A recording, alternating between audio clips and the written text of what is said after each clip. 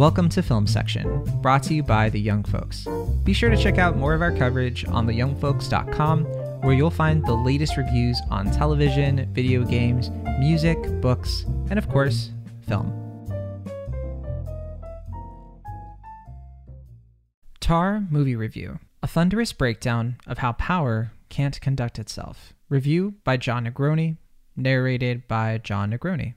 Tar is one of those rare films about a specific art that just about anyone watching it can embrace, even if they have no connection or previous knowledge of the art itself, beyond a vague familiarity. In this case, the specific art is conducting, where a single person directs the musical performance of an entire orchestra.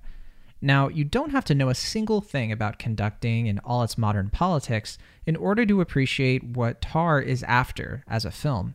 Because the art of conducting is besides the point. It's a backdrop, a low hum, painting the film's sharp allegory about the people who wield power at the expense of others and their own creative legacies.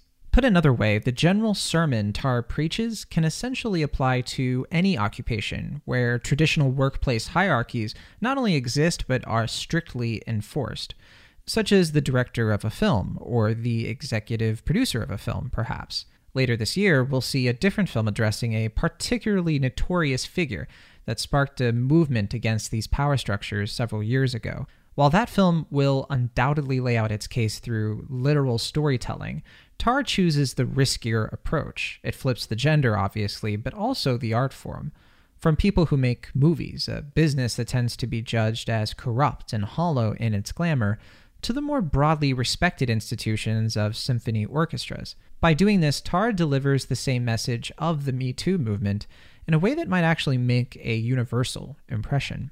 Tar is the third feature film directed by Todd Field, his last one being Little Children in 2006, a not too dissimilar film from Tar in how it builds tension like a kettle about to boil over. A musician himself, Field also wrote the screenplay and keenly builds his world out of a believably mundane plot machinations, at least in the early parts of the film. The scenes are purposely banal in their setup, mostly featuring two characters talking for extended periods of time in some sort of relaxed setting, like lunch or an interview, as the audience gets to know Lydia Tar, played by Cate Blanchett, in one of her most exceptional performances to date, an impressive achievement for someone who is already a proven master of her craft. Blanchett plays Tar as a chillingly real human being, a person with seemingly as much potential for outward kindness as she also does for abject cruelty, but not the type of cruelty reserved for the black and white senses of a Hollywood movie. Tar isn't Whiplash's Fletcher, played by J.K. Simmons. She's many things, but she's not Abigail Hill from The Favorite or Nathan Bateman from Ex Machina. She's the type of cruel that cuts deeper, so casual in her disregard for others, including her own loved ones, that it comes off as indifference, more than it does heated passion or dishonesty for the sake of it. Lydia Tar is only really passionate about people and efforts that contribute to her lasting legacy, like her daughter, an extension of herself, and her orchestra, a collective that bends and moves to her every whim. The film shies away from explicitly showing us Tar's worst actions, leaving them mostly as implications, similar to how we don't really see her at her best creatively. We know what she's capable of, and what she has done through her reactions to being called out, or when she sees something in the world that reminds her of her own misdeeds, or hears something that she can't place and starts to unravel as the two sides of herself constantly conflict with one another the same way her personal and professional lives do. It's a film where we only really witness the middle of a person, not their best or worst, even though we know both exist. Tar's complexity is also revealed through how other characters watch and observe her. There's something to be said about how artists are known for being observers, while most everyone else tends to be a participant or consumer.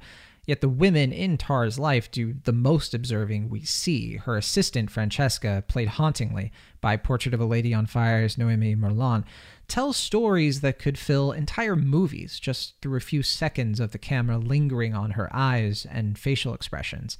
Tar's wife Sharon, played with melancholic stoicism by My Little Sister's Nina Haas, also happens to be her concertmaster or lead first violin player, further blurring the lines between Tar's home and work. The film isn't a full-throated condemnation of these issues. It's not saying that you can't blend your work and your life. The film is utterly disinterested in examining what people call cancel culture or what the future of the arts really is when people are held accountable for abuse. Instead, the film pushes the audience to make a connection with a bad person and see and hear the world through their eyes and ears, not to elevate bad behavior, but to reveal its complexity and how it manifests in people who should theoretically know better. Let's be clear about what the film is doing here. It's framing its point of view character, a protagonist who serves as her own antagonist, as an American lesbian living in Berlin. She's not the stereotypical villain by usual Hollywood standards. This choice isn't the film trying to moralize any label over another. It's actually quite the opposite. Instead, it's showing and demonstrating the age-old maxim that absolute power corrupts absolutely. It doesn't really matter if you're a typically nice person, part of a marginalized community. We're all capable of inflicting harm, even on people who look exactly like us. If that's all that Tar was, then Field would have made a competent film that effectively entertained and gave its audience something interesting to chew on. But the film's final section, what is probably the conceptual opposite of an encore, drives home something a little more new for stories like this, that there is a chance for redemption, for facing the music as it were, just don't expect anything much in the way of applause. Tar is now playing in limited release. The film will expand to more theaters on October 14th. Thank you for listening. If you haven't already, please subscribe to Film Section wherever you enjoy your podcasts the most, so you can stay up to date on all our latest film coverage. And if you'd like to check out the written version of this review, you can find a link to it in the show notes, or head on over to theyoungfolks.com.